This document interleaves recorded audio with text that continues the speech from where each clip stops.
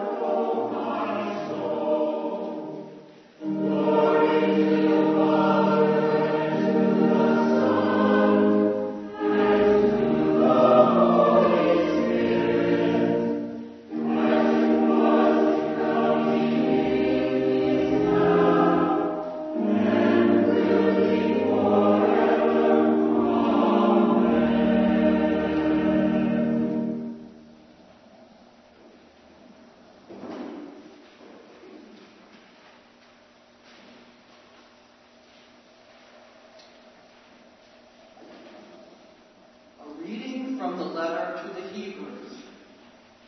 It was fitting that God, for whom and through whom all things exist, in bringing many children to glory, should make the pioneer of their salvation perfect through sufferings. For the one who sanctifies and those who are sanctified all have one Father.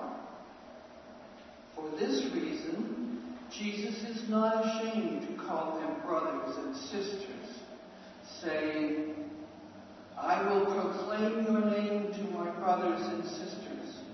In the midst of the congregation I will praise you. And again, I will put my trust in him. And again, here am I and the children whom God has given me. Since therefore the children share flesh and blood, he himself likewise shared the same things, so that through death he might destroy the one who has the power of death, that is, the devil, and free those who all their lives were held in slavery by the fear of death. For it is clear that he did not come to help angels, but the descendants of Abraham. Therefore, he had to become like his brothers and sisters in every respect, so that he might be a merciful and faithful high priest in the service of God, to make a sacrifice of atonement for the sins of the people. Because he himself was tested by what he suffered, he is able to help those who are being tested. The word of the Lord. Thanks be to God.